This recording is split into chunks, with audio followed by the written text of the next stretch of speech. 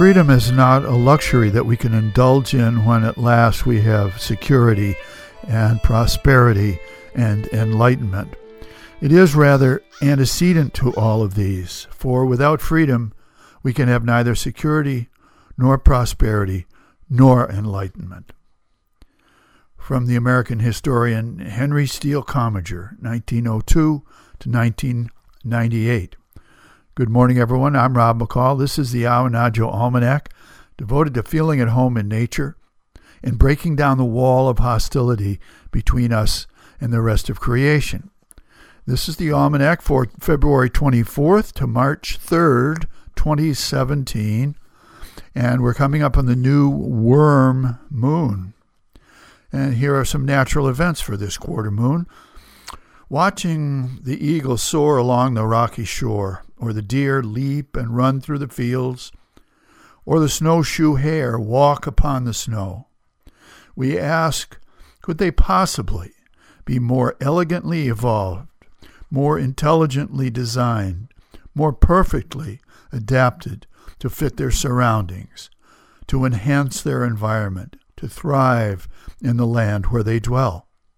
The answer is yes, they could, and that is exactly what they are doing at this very moment and every moment, as they play and feed and flee. Each generation of eagle or deer or hare is slightly more adapted to their surroundings, more tuned to their environment, more likely to thrive where they dwell. And so it is with us. Every human generation is better adapted to their surroundings and more evolved to live in the land where they dwell. We belong here. And as the years go by, we will belong here even more. Here's a Field and Forest report. Warmer days and cooler nights melt the ice and start rivers and streams a flowing again. The sap starts to rise in the sugar maples, and the sweet smell of wood smoke from the sugar shack perfumes the early March air. And today, a timely fairy tale. Once upon a time, Farmer Brown had a flock of hens. They were all different kinds: Andalusians, Arcanas, Rhode Island Reds, Plymouth Rocks, Leghorns, even a bunch of Bantams. And in exchange for some chicken feed and a roosting place, the hens gave Farmer Brown their eggs. Every now and then, Farmer Brown would half-heartedly chase a fox away, and this was fine, until Farmer Brown retired, and the farm went to Farmer Orange, who was going to make it much bigger and much better. One day the fox appeared and said to Farmer Orange, "There's a weasel lurking around your hen house with blood in its eye, wanting to get at your hens. And where there's one weasel, there's a pack of them. Put me in charge of the hen house, and I will keep it safe. You'll get all the eggs you want, and no worries."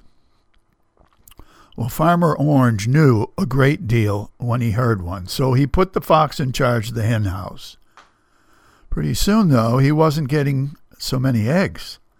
And pretty soon after that, he didn't have so many hens either. But that didn't bother Farmer Orange, because if he made the deal, then it was a great deal. And if he said the farm was bigger and better, well, then it was bigger and better. Meanwhile, the hens saw that they were being taken by the fox and the weasels and the skunks and the raccoons, because the fox had worked out a deal with the weasels and the skunks and the raccoons too. And the hens were being taken by the farmers, too. Well, one fine day, the little red hen jumped up on top of the coop and declared, "We've been living in this cramped and filthy coop, trading our eggs and our chicks and our freedom for chicken feed and empty promises of safety and security. It's time we woke up." So the hens woke, and they flew the coop. Andalusians, Arcanas, Rhode Island Reds, Plymouth Rocks, Leghorns, and Bantams, all together. Soon they were out living amongst the trees and the fields, breathing fresh air, drinking fresh water like their forebears. They were hatching their own eggs, raising their own chicks, living off the bounty of Providence, rather than dependent on any farmer's handouts. And best of all, they were free. And so it was that the hens lived happily ever after, and Farmer Orange ended up with egg on his face.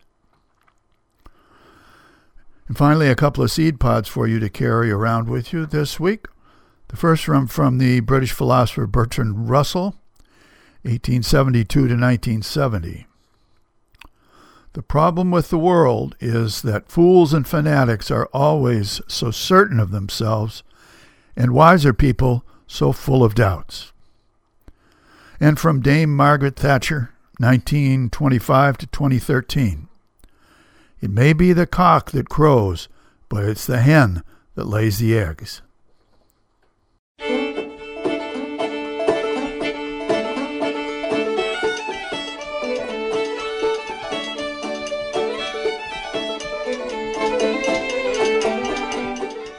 Well, that's the almanac for this quarter moon, but don't take it from me. Go out and see for yourself.